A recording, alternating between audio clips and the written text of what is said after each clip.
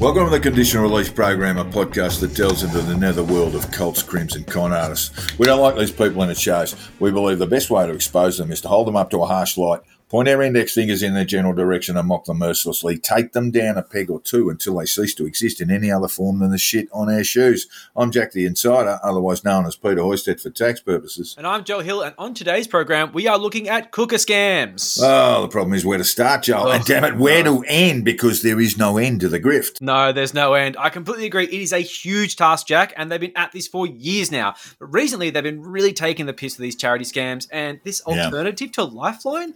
But we'll look at all that later on. We go down the rabbit hole later in the show. Yes, indeed. Meanwhile, we'll look at Craig Kelly and the UAP's cornerstone policy of a 3% cap on interest on housing loans. It's a top idea, and Craig's worked it all out on the back of a coaster. Yes, he has. And we have another very distressing story of the rape of a young political intern in the United States. Yeah, it's terrible business. Yeah, it's shit. And we take the opportunity now to remind listeners that we are seeking your help to keep this show on the road. Yes, we have a Patreon set up where for as little as $5 a month, you can access all manner of extra content. Simply go to patreon.com/conditional release program and get behind us if you can. And just a reminder, folks, if you don't give us some money, we are going to shoot Johnny Depp's dog. Just saying, he's had a big week. We're going to make it bigger. But that's enough begging for now. It's time to get on with it. And in this case, it means the Conditional Release Program's weekly news.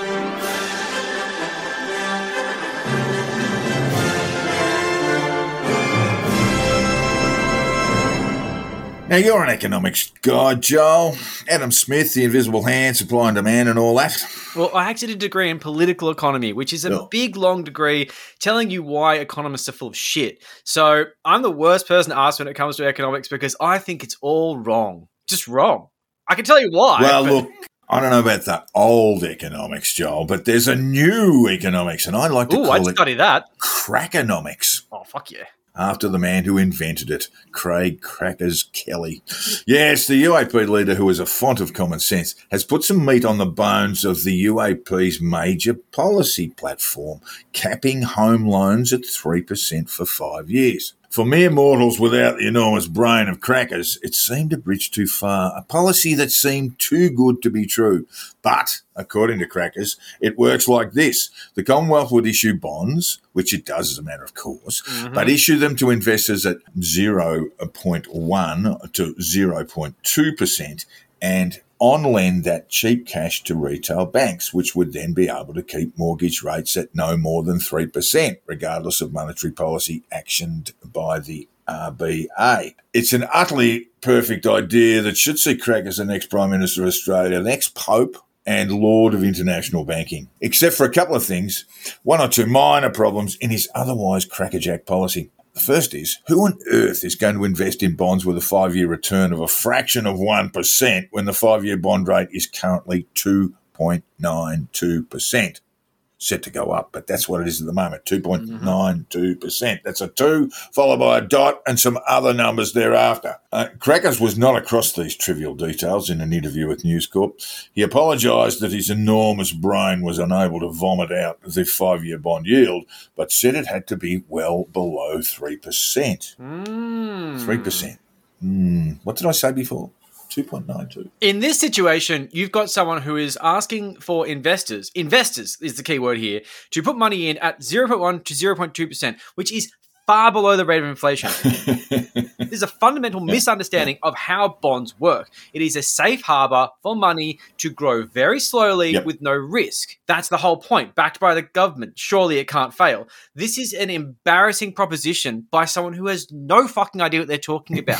Yeah, well, he didn't know what the bond yield was. So he went away, did some Googling, and then came back with a figure of 2.21%. But that wasn't quite right. It was, as I said before, 2.92%. That's what the 5-year bond yield is. In other words, banks would pay cash at 2.92% and lend it out at a cap figure of 3%. Hooray! It's just... The banks would be buying money at 2.92 and loaning it out at 3. Yeah. Now, without getting into the vagaries of international finance, retail banks acquire money from savings around the country or from overseas. Mm-hmm. They buy that cash at a certain rate and then offer finance to punters for their home loans with sufficient margin to make it worth their while. Otherwise, banks would collapse and people would loiter at tellers' counters, refusing offers of office furniture in exchange for their hard-earned. We saw this in the Great Depression, and everyone agrees it wasn't ideal. No. Now, that probably wouldn't happen nowadays. What would in fact happen is that the banks wouldn't lend at all. Or if they did, they would only lend to the wealthy because they were certain to make their payments and had significant assets to back up their losses if anything went horribly wrong. So money finance would grind to a halt and the economy would shit itself under Cracker's policy job. Yes, that is an understatement, if anything. I mean, when it comes down to it, you're absolutely right. They're only going to loan to incredibly safe borrowers because they're the only ones that can justify such a short margin. Risk is everything when it comes to finance and the rates they charge, and that's why people on low doc, self-employed people like me, pay out the ass on loans because apparently we're not trustworthy, despite the fact that normies with jobs could get fired tomorrow and lose fucking everything. Anyway, that's my rant about being self-employed, but realistically, this idea, you said it quite well. It sucks. It just sucks. But don't just take our word for the catastrophic failure of this policy. Lead economist at Impact Economics and former advisor on economic policy to the government, Angela Jackson, said this would be, in the long term, a really negative economic policy for Australia. That's so nicely put. Dr. Jackson said the cap would lead to higher inflation, more financial instability, definitely, lower economic growth, and a reduced standard of living. Okay. But in all other respects, it's a tremendous idea that Crackers came up with, and it should be and is plastered all over our cities, towns and roadways on great big posters with big fat Clive giving it the thumbs up. Yeah, this is just one of those examples of it is amazing what you can promise when you're not even going to win any seats, not to mention government. Anything is possible when you lie, so just don't win seats and say weird stuff. The Greens do it, but to such a lesser extent. Yeah, well done, Crackers. Who'd have thought a failed furniture salesman would become the oracle on climate change, vaccines, and now banking and finance? Mm-hmm. Maybe it's all that ivermectin he's been taking, but the guy talks horse sense. Or is that shit? We'd better get Crackers to Google it. Mm-hmm. Just a content warning here, guys. This segment does contain references to sexual assault. And in other news, we're off to Idaho. Not your own private Idaho, Joel, but the real one, where a Republican state congressman was on Friday, 30th of April, found guilty of raping a then 19-year-old intern working in his office. Yeah, and this is not an isolated incident. I mean, young women as interns are being either raped or sexually assaulted or just pigeonholed as being the broad of the office by these assholes in power who are just complete sociopaths, on record misogynists, almost always fucking Republicans, as we'll say later, with the exception of Monica Lewinsky and Bill Clinton. But that was a consensual thing. But even then, how can you possibly have consensual sex with an intern when you're the president of the United States of fucking America? The power imbalance there is just intoxicating. Fair difference in there. But interns, of course, are unpaid. They're not even getting a salary to be sexually harassed and worse at work. Yeah. And this is an awful story made worse by the fact the congressman, 39-year-old Aaron Von Ellinger, was a known lech, a sex pest of the lowest order, and his unnamed victim's trauma and pain was entirely preventable. Mm-hmm. Worse still, Von Ellinger's Republican associates have added to her pain by doxing her and posting her identity and photograph on social media and in letters to constituents. Fuck's sake. And the facts of the case have been established. Von Ellinger raped the 19-year-old, digitally penetrating her and forcing the young woman to perform oral sex on him. He has been taken into custody and is awaiting sentencing. Von Ellinger was a known sex pest who had been appointed to the state's Congress by Idaho Governor Republican Brad Little. Do I have to keep saying Republican, Joel? Yes, you do. Because they're all fucking Republicans. It always is, man. It always is. And it's that thing of being this pro-family, this sort of ridiculous dogmatic ideologue who's always going to have something weird going on. We've got the church and what happened there when they were all, staunchly anti-homosexual, staunchly anti-sex, and systematically raping children. Always the ones you suspect least, but always the ones who deny it the loudest. They should actually be the ones that you suspect most. Yeah. Exactly. It's ridiculous. On June 3, 2020, Von Ellinger was appointed to the Congress by Idaho Governor Brad Little when a seat was left vacant after the death of an elected representative named Thyra Stevenson. Little is an outspoken homophobe and opposed to LGBT rights. There we go.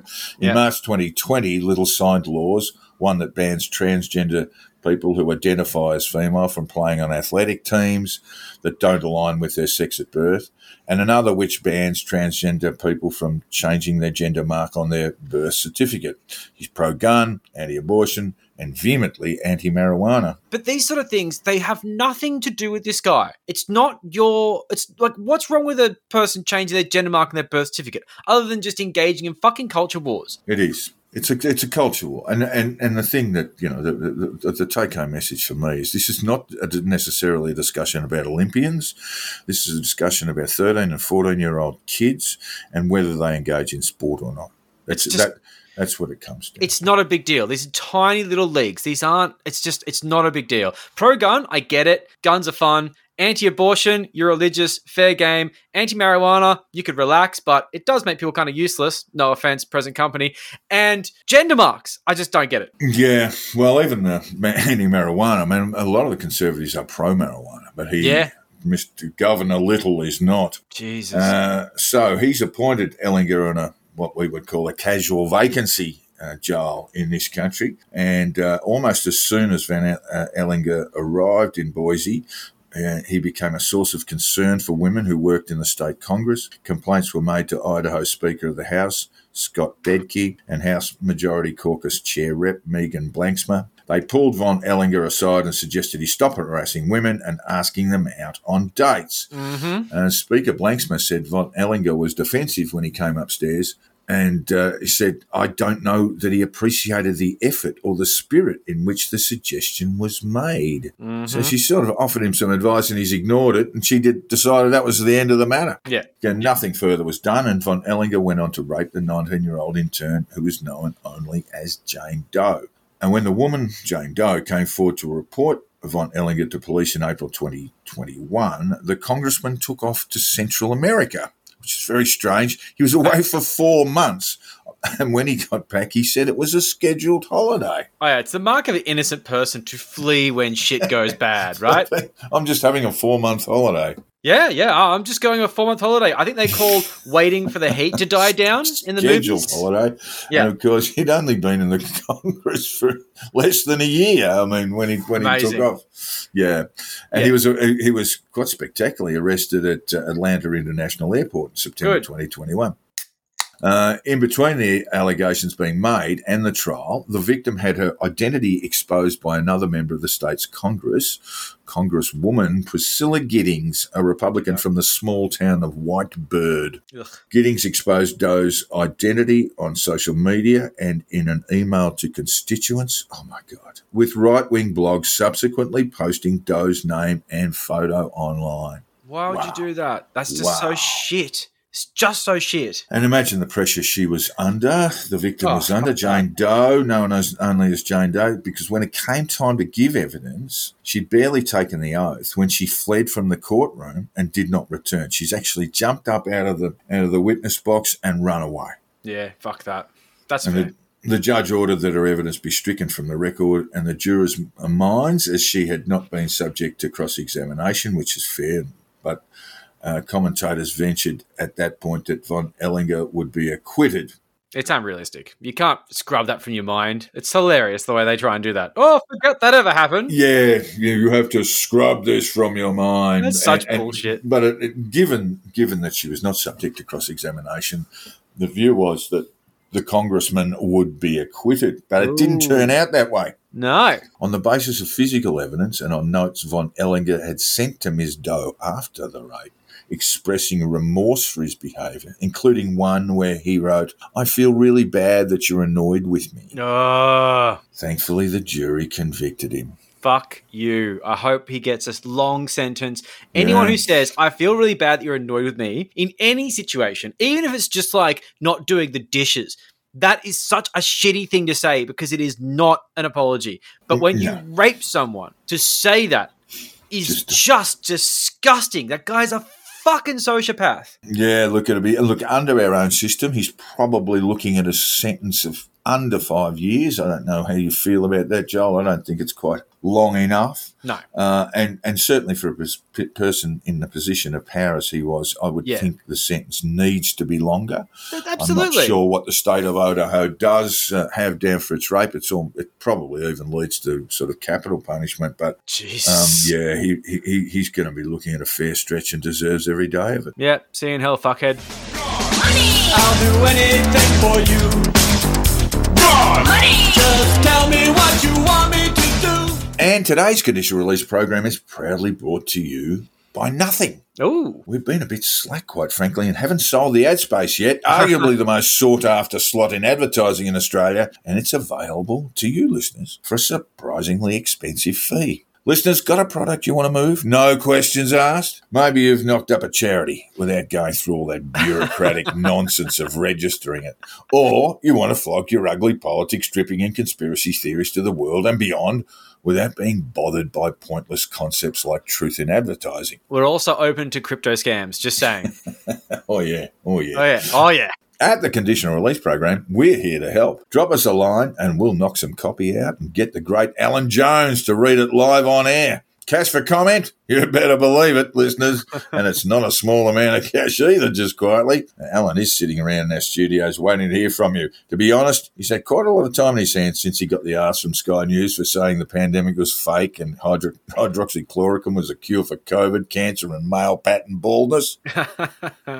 At the Conditional Release Program, Jonesy won't be bothering with standards. Fuck no. He's got his own standards, and if they aren't good enough, he'll pinch some that are. Yeah. So if you've got something you want to sell, why not let a delusional old age disc jockey people are sick and tired of listening to with a proven record of cash for comment to get behind your company? He'll even coach your kids' junior rugby league team for free.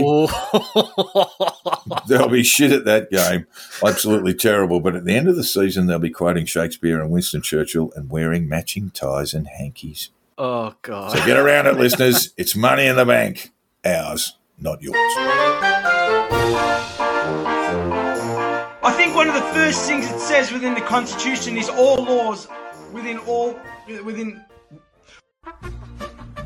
And if you're successful in today's Which Black Pill Fuckwit Said That, Joel, you'll receive Alan Jones' prostate gland in a jar. Ooh. He's not using it anymore, but he will come over to give you a massage, mutter Churchillian quotes in your ear, and offer you a blowjob, provided you get a few more tats and rough yourself up a bit. Dread to think what the joke behind that is. A bit of rough trade, mate. And in today's Which Black Pill Fuckwit Said That, we will be using as our source some of the 2,319 text messages that former President Donald Trump's White House Chief of Staff, Mark Meadows, sent and or received between Election Day 2020 and President Joe Biden's January 2021 inauguration. Ooh. And the text messages were ordered as evidence by the House Committee investigating the violence unleashed on the Capitol building on January 6th and was leaked to CNN. It is a bounty of deception, ugliness and Trump genuflecting from a group of people who could not accept President had been defeated. Yep. That sounds about right. This is text one, and it was sent to Mark Meadows. In fact, none of these quotes you can safely say were from Meadows himself. But this is a text sent to Meadows, and the quote is, "In our private chat with only members, several are saying the only way to save our republic is for Trump to call for martial law." Oh, yeah. What could possibly go wrong? And I just want to spell that out for you, Joel. Marshall is spelt on this text Marshall, rather than its proper spelling Martial. So, yes, someone who can't spell very well. What's that? Headline speaker at the recent Together for Truth Republican seminar, although he probably lied all the way through it, Texas Senator Ted Cruz. They always say truth and they always lie through their teeth. They're The together irony for is- truth. Together for truth. Or was it anti-abortion advocate? Just wait until he gets his own functioning uterus, then he'll show you. Ohio Republican Rep Jim Jordan. Or was it domestic violence survivor, mainly because she was the perpetrator, Georgia Congresswoman Marjorie Taylor Greene? Or was it not a pedophile, more a pederast, Matt Gatesy Gates? Yeah, pederast is a term that should be used a lot more because it really does describe the situation. But hey, let's not get semantics here. Yeah. You know, that's total pedantry. That's the way he'd like us to think about it. I'm going to go with the wild card of Jim Jordan. Oh, no. Oh, I just thought, just that spelling needed to drag you towards Marjorie Taylor Greene. Oh, bless her Who heart. thinks martial, M-A-R-T-I-A-L, martial law, is spelt with a capital M-A-R-S-H-A-L-L, like it's someone's name. Not even good at dear. being a lunatic. She's just not even good at being like a fringe lunatic. Really, really stupid. What a So that rubbish was person. text 1. Text 2, also sent to Mark Meadows. If this doesn't end the way we want, you, me, and Jay are doing 3 things together. 1, directing legal strategies versus Biden. 2, North Carolina real estate. 3, other business I talked to Rudy. Thanks for helping him. Can I just add 4 to that? Going to jail. Indeed.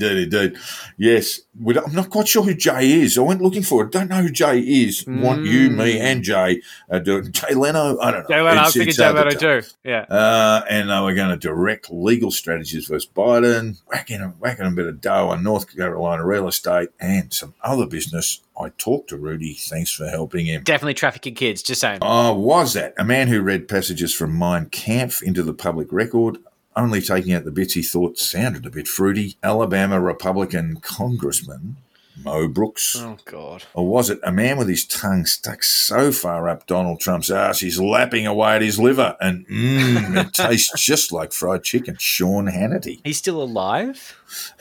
Or was it? This pillow is soft and with all the crack I smoked, I can't get to sleep.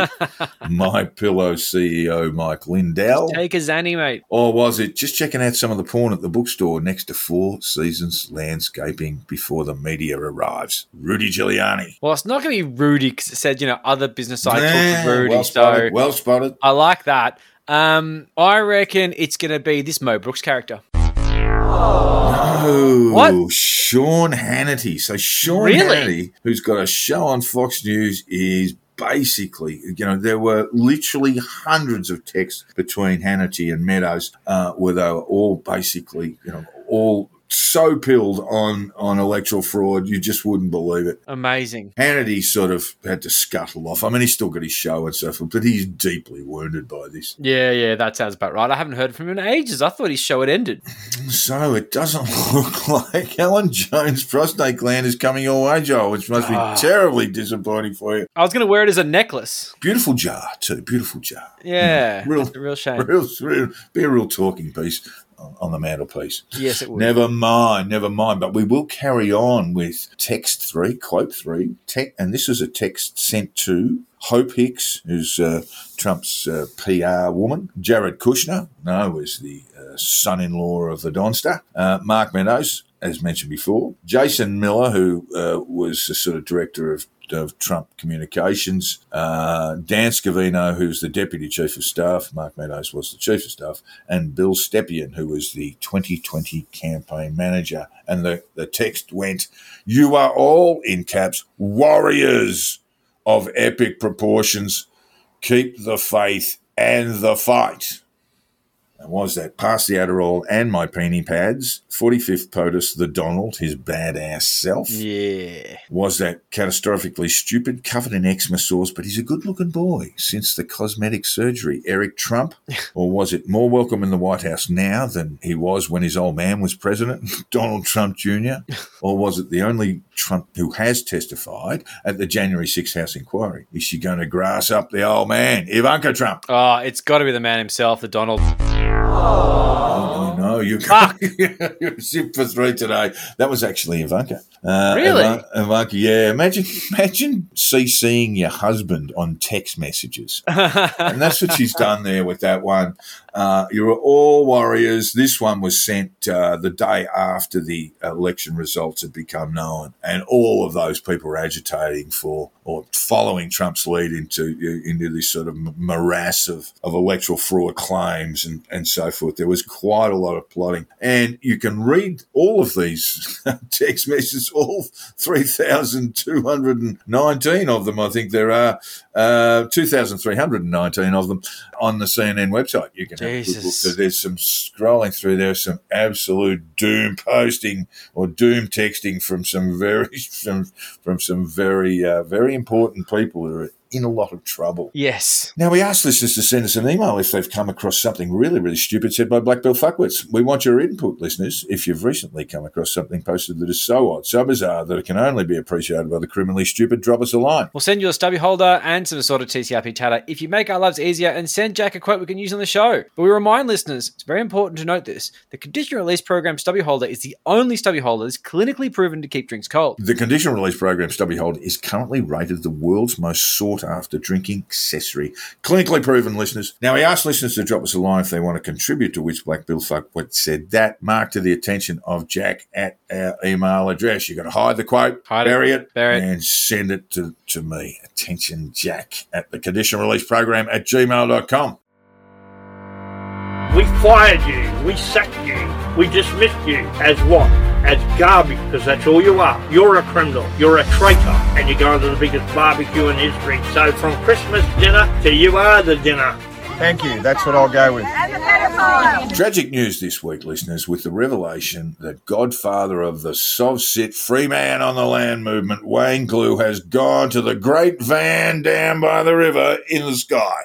Oh, foul hand of fate. What devilry is this? What God would allow the great man to leave us at this difficult time? Dead, fucked, interred, pushing up daisies in WA's wheat belt, deceased, no more. Over 100 kilograms of organic fertiliser after you pluck the bones out. A life extinguished, gone too soon, etc. Or has he?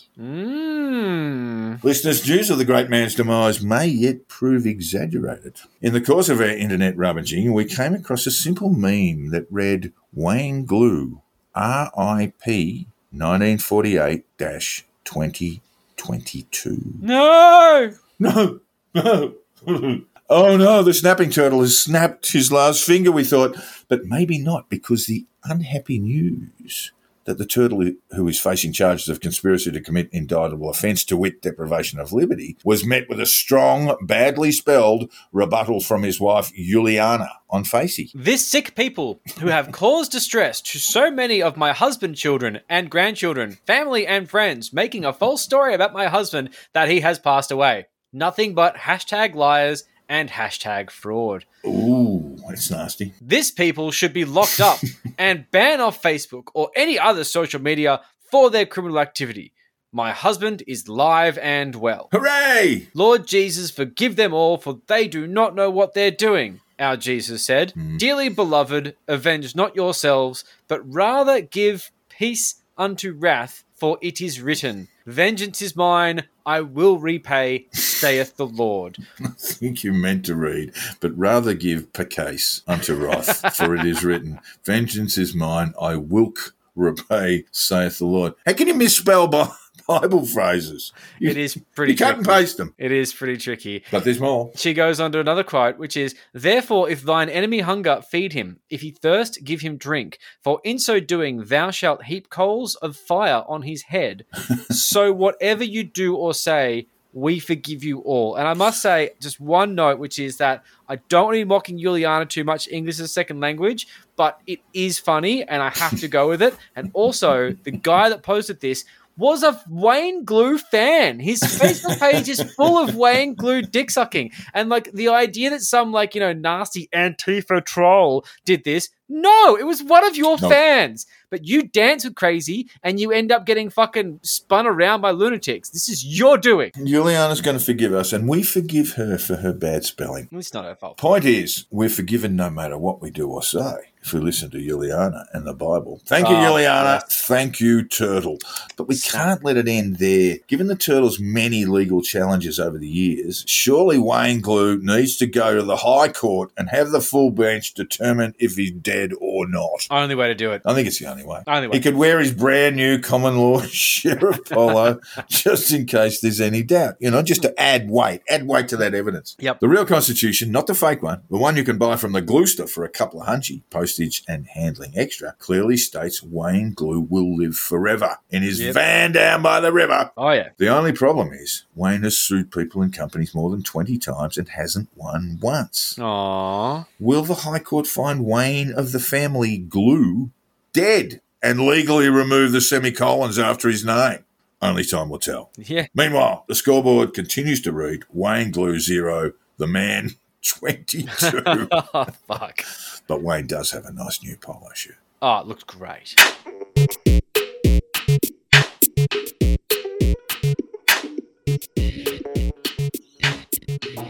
Since its inception as an anti-lockdown movement and through its evolution into this anti-vaccine, anti-mandate, soft-sit, anti-everything movement, Anti-everything. the one thing that has kept this umbrella group of deluded conspiracy theorists going is the donations. Yeah. Now, Lucky Lance, Australia's most prolific anti-scamming activist, basically makes a full-time job of watching these people and calling out their bullshit. And there's a lot of them, so it's a lot of work. They constantly have their hand out with these wild claims as to why you should give them money. But the issue with these wild claims is not that they're wild, it's that they're never based in truth. And look, as a podcast with a Patreon, we asked for donations. Yes, we did it at the front of the show. We were begging. Guilty. Sure, we give a few bonus episodes here and there, but we are honest about it. We say, look, please, pay us for our time, a little bit of money for our time. Will help. Alex Jones will sit on air and bloviate about how if people don't donate to InfoWars, they will be forced to shut down and go off air. And of course, if that happens, you and everyone you know will die. Oh, yeah. Probably really soon. And there's the problem, you see. Not asking for donations, that's not inherently bad. Even right-wing conspiracy theorists need to pay rent. But instead of just asking for a bit of help, they lie. Through their teeth. Monica Smith pulled off a huge porky when she raised around $300,000 in legal fees that she didn't spend while on remand, by her own choice, at the Dame Phyllis Frost Centre in Melbourne. Morgan pushed the Nelson Mandela line, the long road to freedom line. And the news of her being a political prisoner even made its way across the pond to the US and other disinformation hubs. Of course, she was lying. She refused very reasonable bail conditions to simply throw up a fundraiser to pay for legal work, which was, as later revealed, by her father, being performed for free. I think she paid for a barrister for a day or so. It was not $300,000, that's for sure. Not even close. And that's just one of a million examples of this dishonest grifting in the freedom movement. But recently, there's been some rather funny examples of this, and even with some consequences,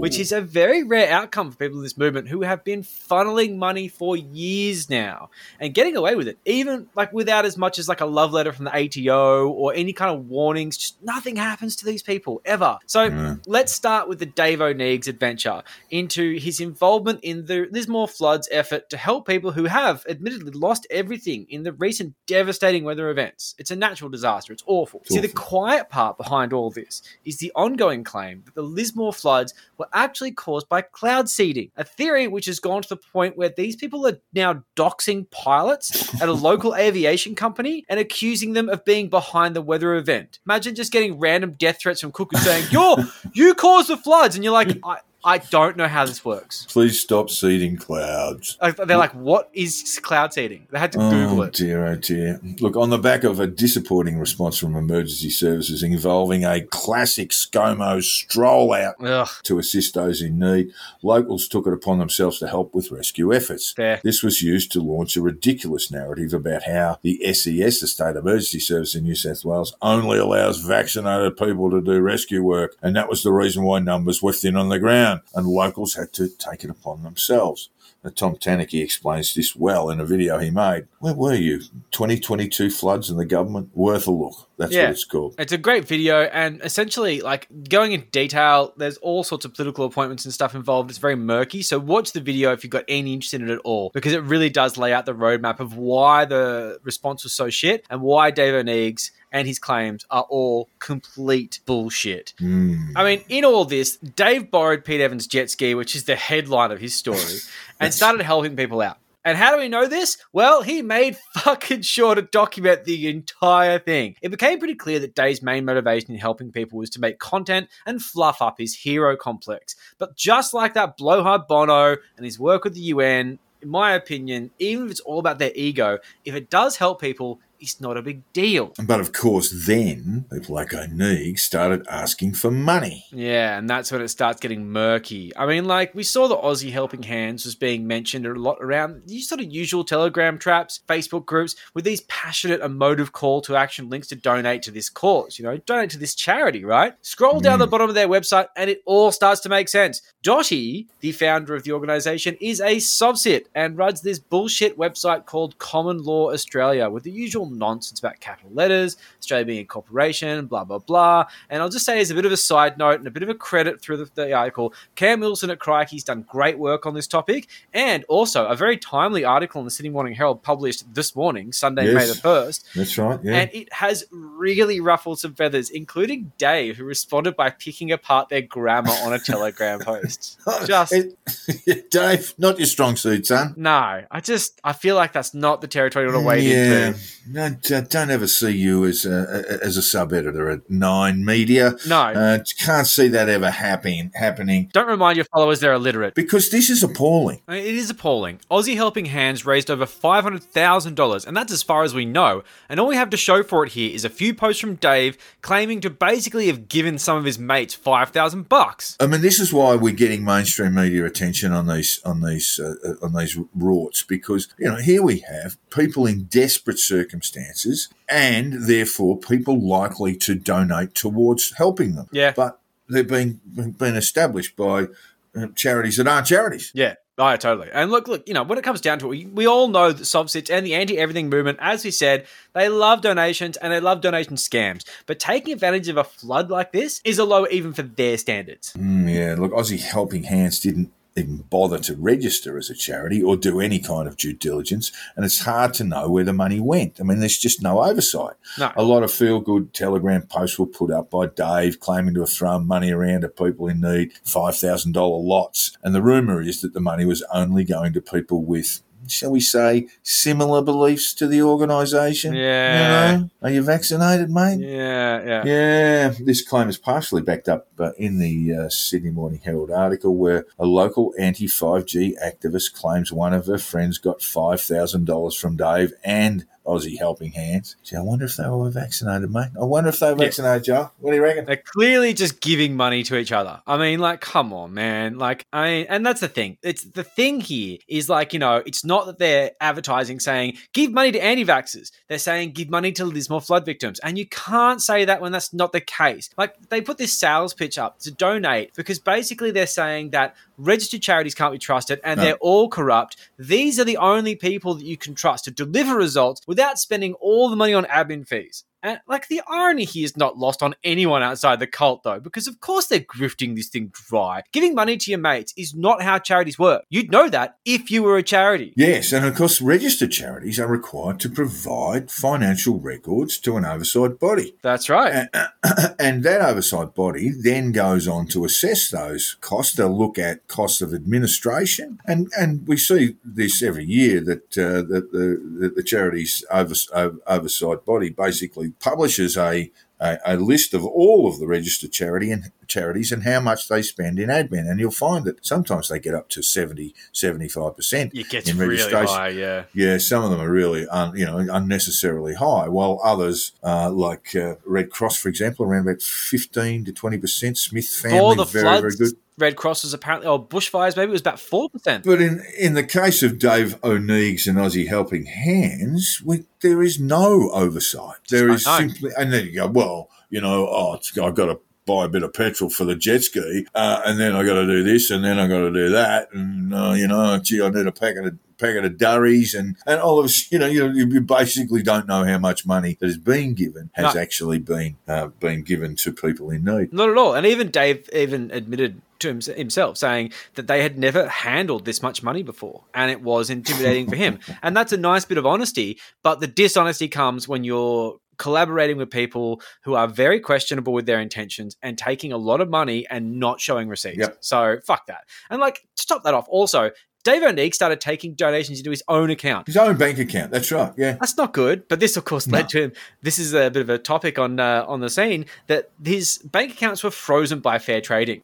He's being investigated for charity fraud, it seems. And this, of course, is just a big conspiracy trying to keep him down. You know, the registered charities are trying to keep him down, blah, blah, blah. He even went as far, and this is very funny to see. I might even put a link in the shitposting group. He made a little video compilation to send to the investigators with a bunch of these photos and videos, little video clips of his heroic efforts to the tune of True Colours by Casey Chambers. True colours. That's the one. Through. That's the one. And like in the video, I'm not fucking kidding, he includes pictures of contrails in the air, which of course are chemtrails to him. Of course he would. Yeah. Like imagine the investigators being there being like, okay, so you're trying to win me over with this video? This is what you're trying to fucking like convince me you're not a scammer with your fucking chemtrail bullshit? And then he posts a bunch of dribble alongside the video. And here is a quote that I'm going to make you read out because it sucks. Must I? All right. Yes, okay. you must. The best feeling is knowing you have done nothing wrong and have nothing to hide, ... no matter what angle they tried to take. Well, the investigation will reveal that. We came only to help. And help we did. Yeah, sure. They can freeze our accounts all they like. And they did. But they will never freeze the true Aussie spirit of mateship and a fair go. Oh, fuck off. To all the investigators, this Anzac Day, God, they just cannot love it. stop. They just love it. They cannot stop raising the spectre of Anzac Day. Fuck. To all the investigators this Anzac Day, rather than investigate Aussies who would fight and die for their fellows, well, not quite, Dave. No. Why not look inside first? Investigate your own hearts, your own motives. Ask yourselves, would your ancestors be proud of your service to your country? Dave, I'm just going to interrupt you here. I'm sorry. You're not actually charging the beach of Gallipoli. You're committing charity fraud. Just the difference. Yeah, small difference. Like, would your ancestors be proud of you? Oh, hey, great-grandpa, I'm committing charity fraud, but, I mean, I'm kind of helping out still, but I am getting a pack of durries on the side, and I'm kind of leaving the paperwork to Jesus. No, Dave. No. So, sure, look, you borrowed Pete Evans' jet ski, you helped a few people. And I think nobody should contest that. I've seen the footage.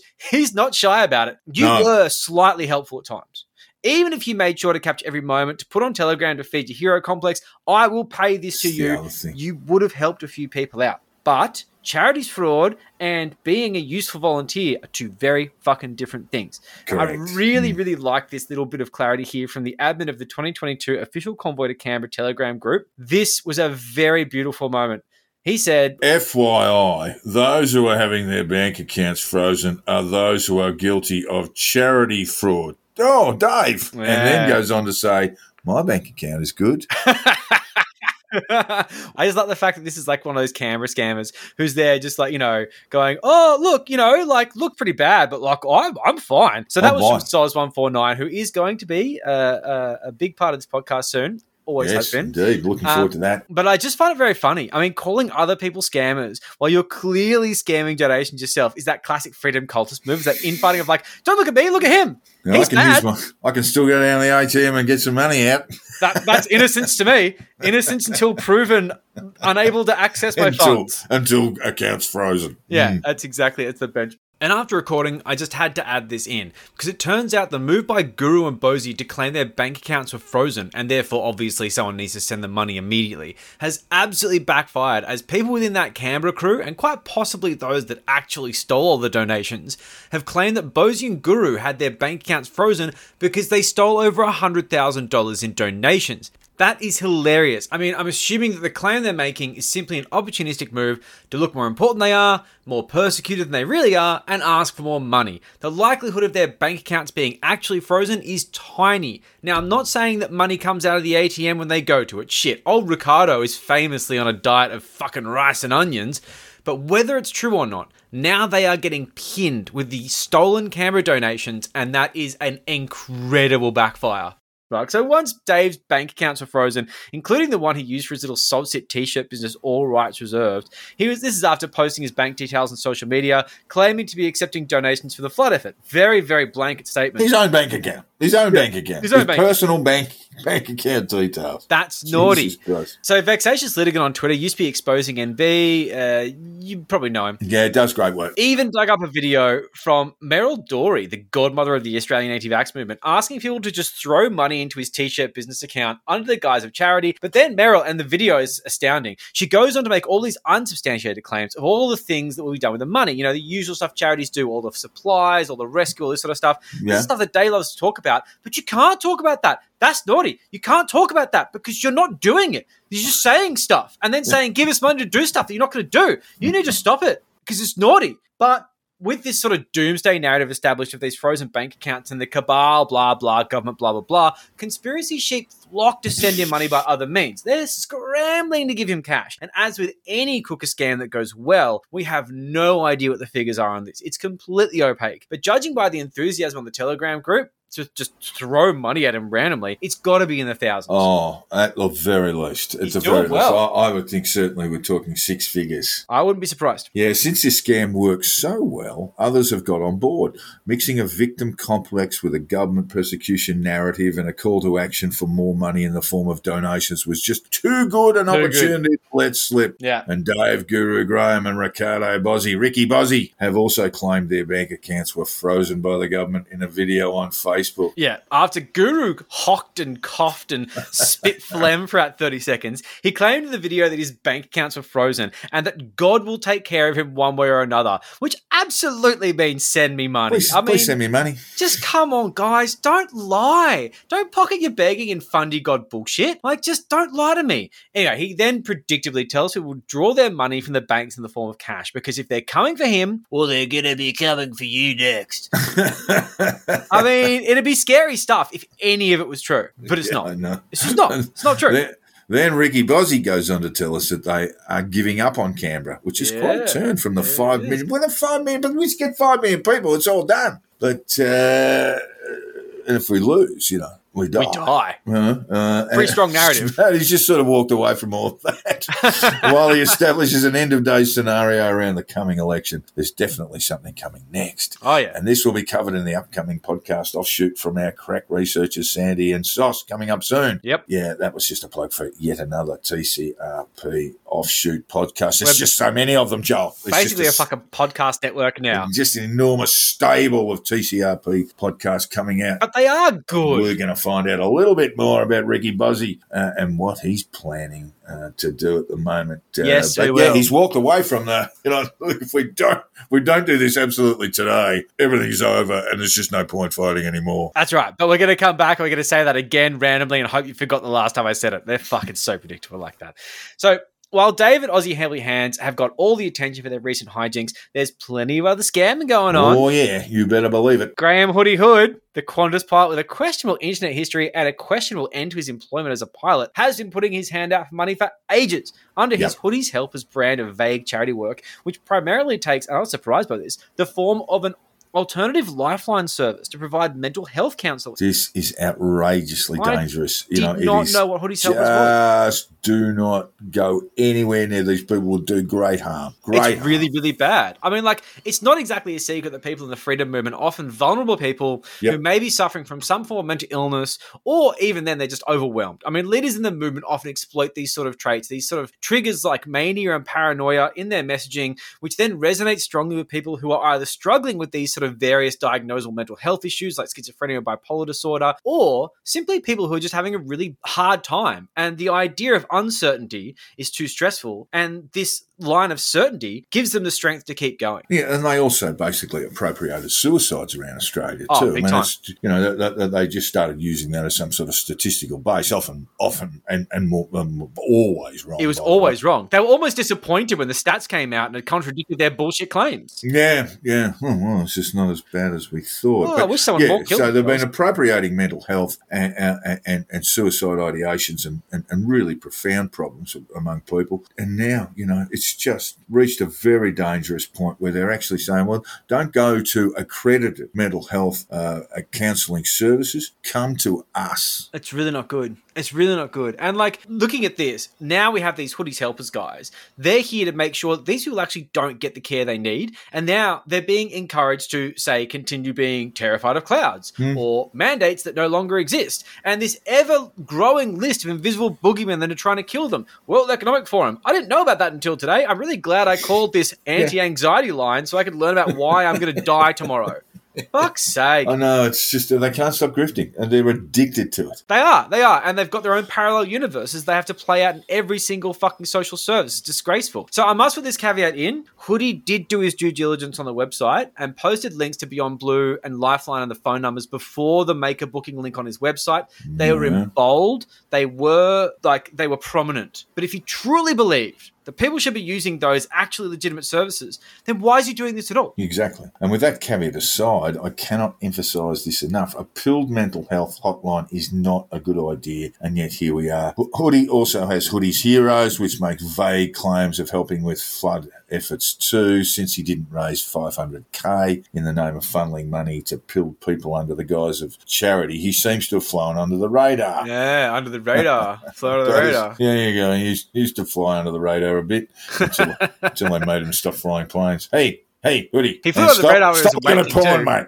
As Tom Tarnagy tweeted his fundraiser titled "Help Hoodie Help Others" has no actual call to action at all. It simply states, and this is the quote from the fundraiser, it is an opportunity to give back. Grant and Michelle. Who are we giving back to? Yeah. Okay.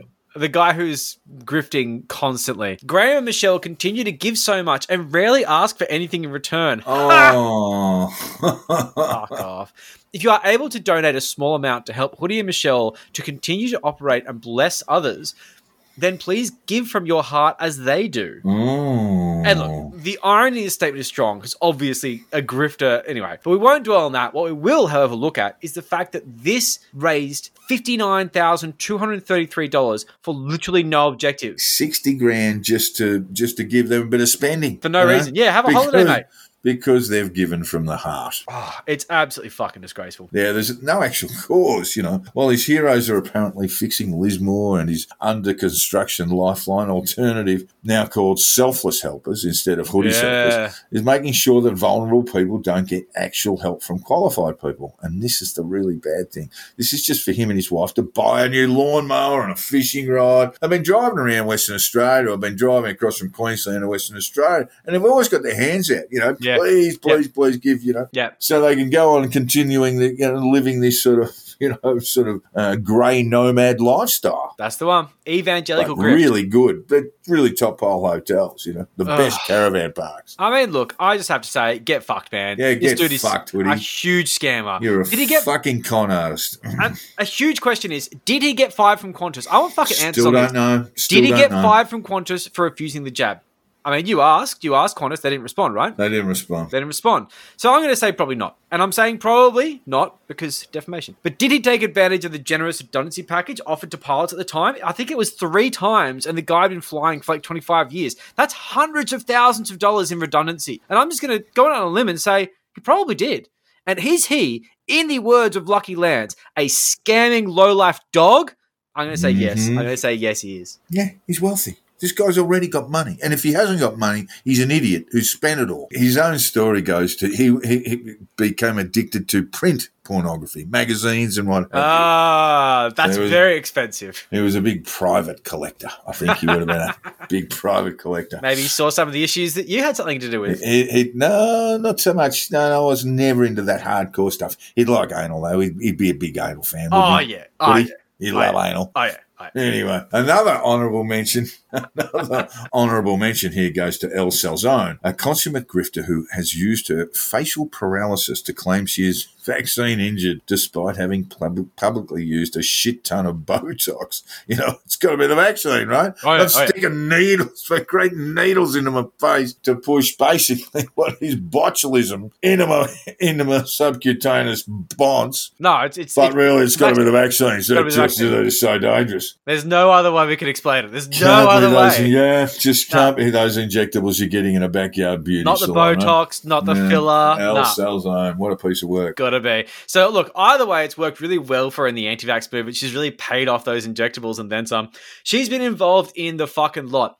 Clear Phones, this secure phone that's actually just a slightly stripped down version of Android, sells for $500 and she gets $50 from each sale. Wow. And you can buy the exact same phone on AliExpress for like $200. She loves to hawk those. And she sold the MLM dream to her followers with fairly impressive results. I'll pay this to her. She posted a screenshot which has 116 direct MLM links on Clearphone and 3,500 indirect. That is a fucking huge pyramid, Elle. I mean, well done, bro. But that's because she's entirely shameless, Joel. Yes, it is. She has no conscience. Well, yes. She has no sense of remorse. No. It's madness. And, like, the whole pyramid scheme is fucking crazy. And people did call her out initially, but she just keeps going. You should see her Telegram. It's littered with fucking posts about Clearphone. It's gross. So, Elle made her way up to Queensland, where she helped to make a few meals for people in need. And, you know, it's kind of wholesome. You know, it's nice making food. Fair enough. I'm not not going to froth over that. I would say that people with absolutely no experience in food handling aren't the greatest candidates to be handing out supplies in a natural disaster situation. But like, look, that's stickler. I mean, I don't think anyone got sick, but still, she proudly placed her bank details at the end of her post, asking for money to make it happen. It's a standard sort of thing. This is all pretty small time nickel and dime stuff. She's pushing the cloud seeding line alongside the Stu Peters documentary Watch the Water, which I thought was really funny because we laughed at it last week. It's so fucking ridiculous. It's just serpent DNA and the cobras and shit. She calls it mind-blowing. It's not hard to blow a mind because it's tiny. But this is mind-blowing information that will save lives. But she isn't a genius, you know. So, like, what do you expect from her? So, Elle has her finger in many pies over the course of this pandemic, including trying to organize singles events for anti-vaxxers, which is fine. Like I say, that's kind of fun. And maybe she makes $200 from it. Like, that's just the price of work. Fine. Yeah. Well, or it could be, you know, just sort of encouraging a lot of rape. But well, trusting the fucking guys at Epic, well, if they turn up. But back in Canberra, Elle posted a long and dramatic freedom, which concludes with, to donate to support these people, please go here. The GoFundMes have been frozen. And then in parentheses, typical. Yeah, and then guess whose bank account she posts? Yes, hers. Now, I can't think of anyone down there you should trust with money anyway. They're all fucking grifters. But she really makes it sound like that bank account isn't necessarily her bank account, but an official donations account. Yeah. Leaves her name off it, and it's just not honest. She doesn't say, give me money and I'll hand it out and I'll do this and I'll do that. She just says, this is the donations account. Freedom, freedom, freedom. Put money here. Yeah, so as if you can just walk, you know, even a government agency can just walk around and just freeze someone's personal bank account. It's got to be a pretty good cause for it. Fucking A. That's why when you said 6 figures, it really did make sense because with Dave Oneegs and the amount of money that would have gone through those accounts for it to really like get flagged. Got to be big cash. I'm absolutely convinced it's in that order. Look, jeez. Anyway, Elle has other nameless posts with her bank details on them, but does put her name to the one where she whinges about her GoFundMe being shut down. Yep. Yeah, you're scamming money on false pretenses. That's not as noble as you've convinced yourself it is, mate. It's really not, but it's all small-scale stuff. You know, this is the thing. If you know about like, Nightcap Mountain and the failed commune plan up there, you'll know that anyone calling to buy land in the freedom movement is a terrible idea. Awful. They passed around the bucket to buy a block of land at Epic, and somehow they were going to do it in a day. It's fucking insane. Of course, the money vanished. This is a fertile ground for scamming. Enter El Salzone. Who said, do you have a plan B in place for you and your family for if shit really hits the fan? I'm talking the grid goes down or a ring of steel comes in around your area or the whole city. This is a final call for anyone looking to invest into a community land project in SA, South Australia. Yep. Now, I'm just going to do a little bit of a side panel here and say we often have to read quotes in this show, and the grammar, the punctuation, and the order of these quotes are fucking awful. If anyone is going to get a Walkley Award for some kind of voice segment, I reckon we should be up for it because we are reading drivel. You come across a sentence and you just think, and you go, oh God. And I'm just feeling, why is that word there? And you can't trip up. You just have to keep reading, but like it doesn't work. But do you correct them out of respect, or do you actually read it like verbatim? Yeah, and embarrass them? we sort of do a little bit of both. A little bit of both. It's always a little bit of both. I prefer it be uncorrected and you just read it for the horror show it is. For the contemporary art. As long as our listeners understand that we are reading verbatim. Sometimes it's just so bad. If you guys get on the Patreon, the People's Treaty is full of this, and it's so hard to read. Oh my God. The long ones are really awful. Anyway, I digress. Yes. So yes, he is trying to take deposits for a land project for some kind of commune. Does she have any idea what she's doing? Probably not. Will this stop her? Probably not. No. Her Plan B project has this utopian sales pitch with absolutely no fucking substance or any kind of fundamentals.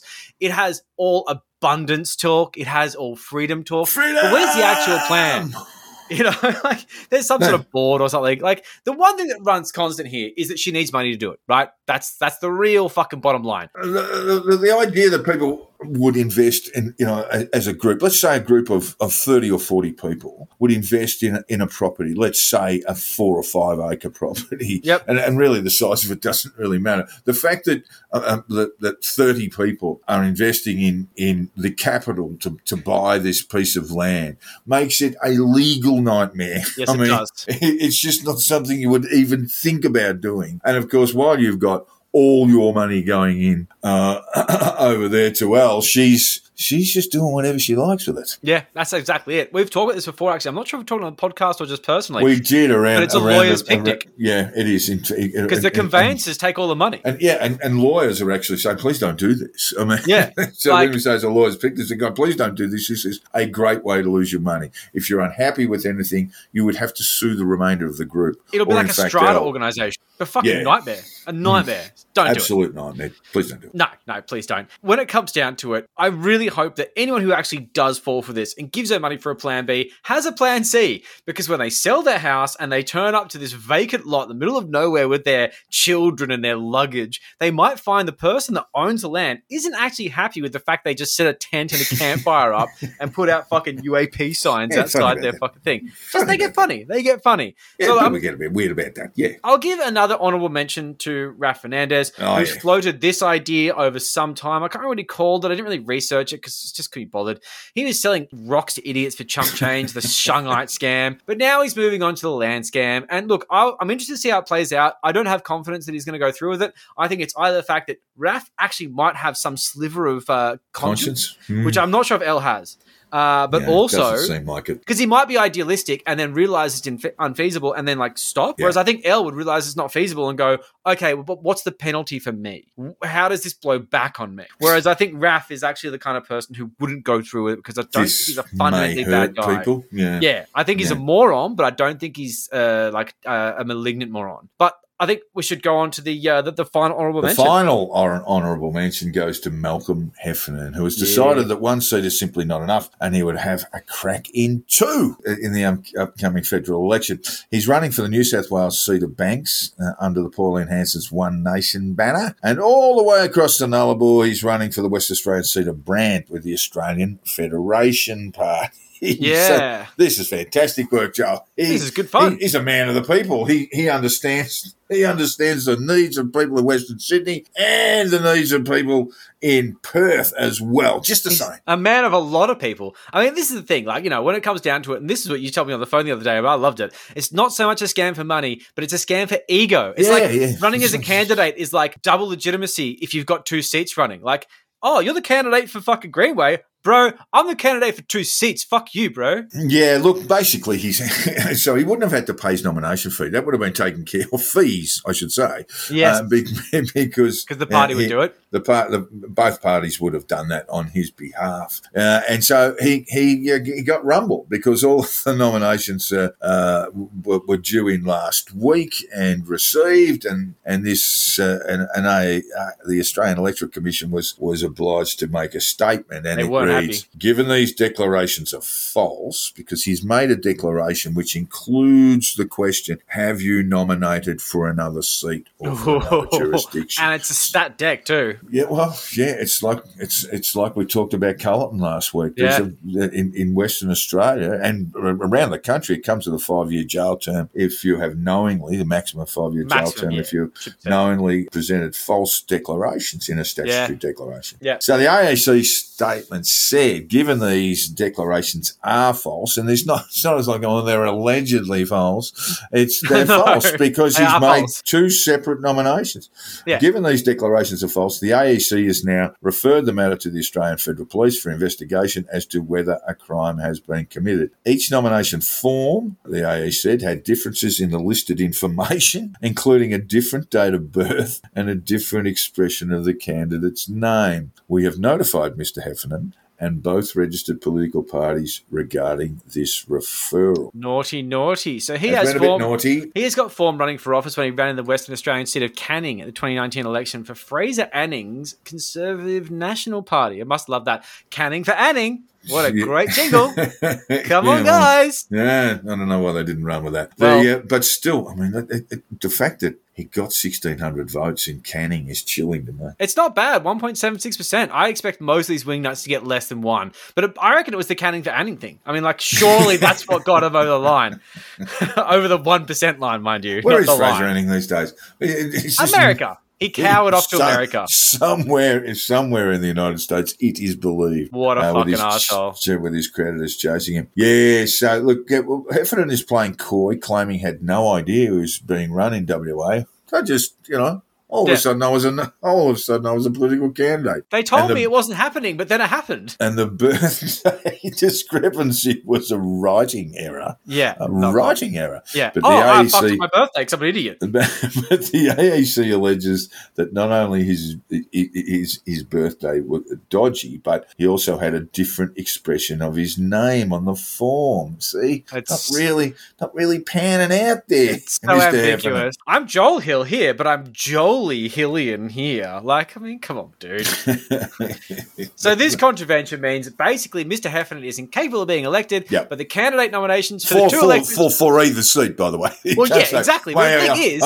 you got up in Banks, but unfortunately you didn't get up in Western Australia and Perth. So, but you're in. But the process is done. The ballot papers have been printed. People are already receiving votes where they can vote for him. He's like a writing candidate at this point. It's fucking hilarious. And look, it's just a quick reminder: the AEC has no, it's not a policing body. It can only refer matters to police. It probably should have bigger powers because we do have this instance now where Heffernan is enrolled nominated in 2 seats and will appear on the ballot papers. Yeah, that's crazy.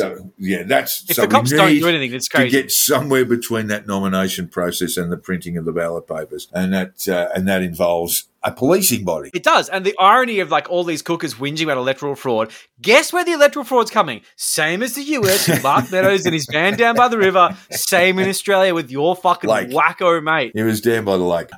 Yes, he was down by the lake. So Heffernan here, you got to admire his pluck though. At the same time, he's having a crack in a couple of seats, and those seats are about 4,000 kilometres apart. It is impressive. Very, very funny. It's impressive, if not terrible. But we must leave scammers there because we have to move on to a man whose heart and bank balance is true. He's never let misinfo drive him from the path of peace, love, and rainbows. His name's Pete, and he's had a huge week.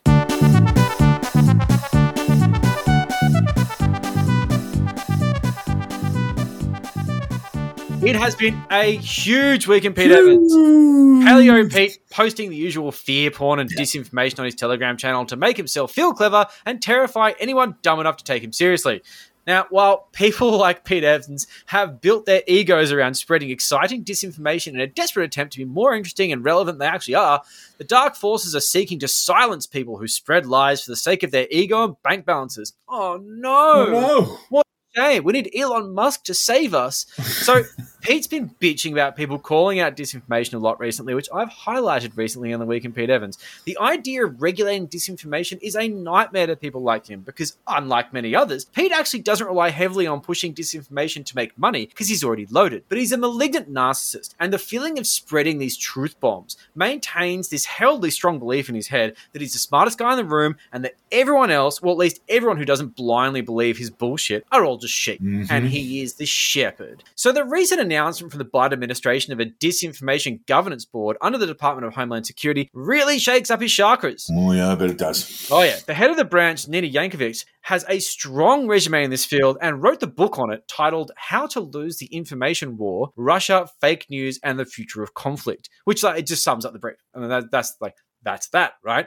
So what will he do without a steady diet of disinformation? I mean, read The Guardian? Nah. Sure, Pete isn't actually impacted by this politically because he's not American. But don't tell him that. His head is so far up Tucker Carlson's ass, he's convinced himself he's as American as economic imperialism and high fructose corn syrup. Now, I will admit, a disinformation governance board does sound incredibly similar to the Orwellian Ministry of Truth. And the idea of governments deciding what disinformation is and is not has a hugely chilling effect on public discourse. They already do this without a fucking bureau. Even if it's implemented well, it casts a shadow across freedom of speech in the USA and likely across the world. A fundamental part of the American identity, though, unlike other countries, is this freedom of speech. And it's one they get really shirty about when the government tries to limit it. They get a little bit Second Amendment when people try and fuck with the first one. So, you know what, Pete? You fucking did this. This is your fault. He's one of them.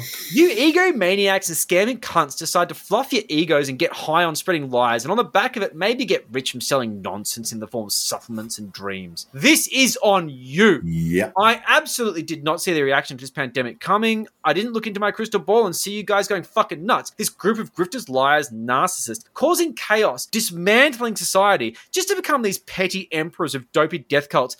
It wasn't on my bingo card. I didn't see it coming. But yeah, here we are. After disinformation campaigns have taken root across the world and created entire networks of harmful bullshit, which are effectively trying to destroy democracy as we know it, now we have the goddamn White House stepping in to get it under control. Nobody actually wants that because this is bound to be a clusterfuck. Yep, even all their best intentions. It's not going to be good. It's not going to be good for anyone. I'm not happy about this. They tried to get Zuckerberg to control disinformation on Facebook with all these fucking boomers posting bullshit. His response was piss poor. The guy's a fucking reptile. Did you see him in the Senate? Twitter, laughable. And if Elon actually buys the platform, it's only going to get fucking worse, and this branch of government is going to need a lot more funding.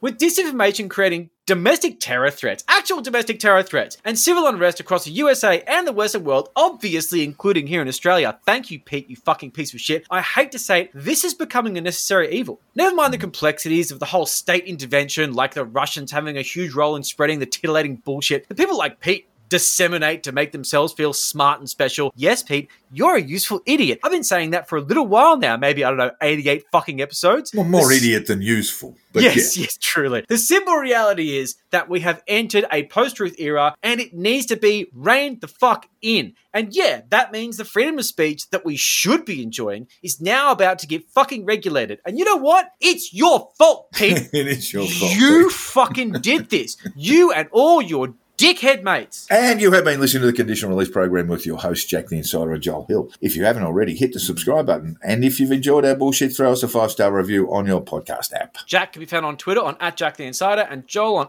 @CrunchyMoses with a K. We set up a Facebook page. You can find it fairly easily. Just search for the Conditional Release Program. Promoting a podcast is, however, easier said than done. We beg every week. We hate sharing this ourselves. It's really embarrassing. But if you guys tell your friends or just your relatives or just randoms in the street, just walk up to them. Even better if you haven't showered. Just say, listen to the Conditional Release Program. Shouting at them. Just start shouting at them. Tell them. Just grab their them. phones and subscribe on their behalf. Just do it. We'll pay you. We'll pay your fines. Don't worry about it. And the Patreon is up and running, and we ask listeners to consider throwing a few dollars our way. We did this at the front. We'll do it at the end. Yeah, we're shameless. We need money. For as little as $5 a month, you'll have access to all sorts of bonus content. And if you give us enough money, you get a whole bunch of other benefits, including you could watch us record the show live on our own little feed. And if we get to 1,000 patrons, we promise we'll spend the money on a jet ski, not Pete Evans one, and go around filming ourselves heroically rescuing backpackers from England on Bondi Beach. Did they ask to be rescued? No, they actually seem to be having a really good day. But we're not going to film the bit where they tell us to fuck off. We're just going to film the bit where we grab them out of the water, breathe air into their mouths as they cough and splutter. Just hold on to the jet ski and we'll get you back in there. I will be there for you. So join up at patreon.com/the conditional release program. And finally, all feedback, tips and death threats should be sent to the conditional release program at gmail.com. We would love to hear from you, even if it's simply to inform us that the bond rate is actually around 9%. But that doesn't matter because banks aren't real and all the money is fake. Partially true. Thanks, listeners. I'll see you next time. See ya. See ya.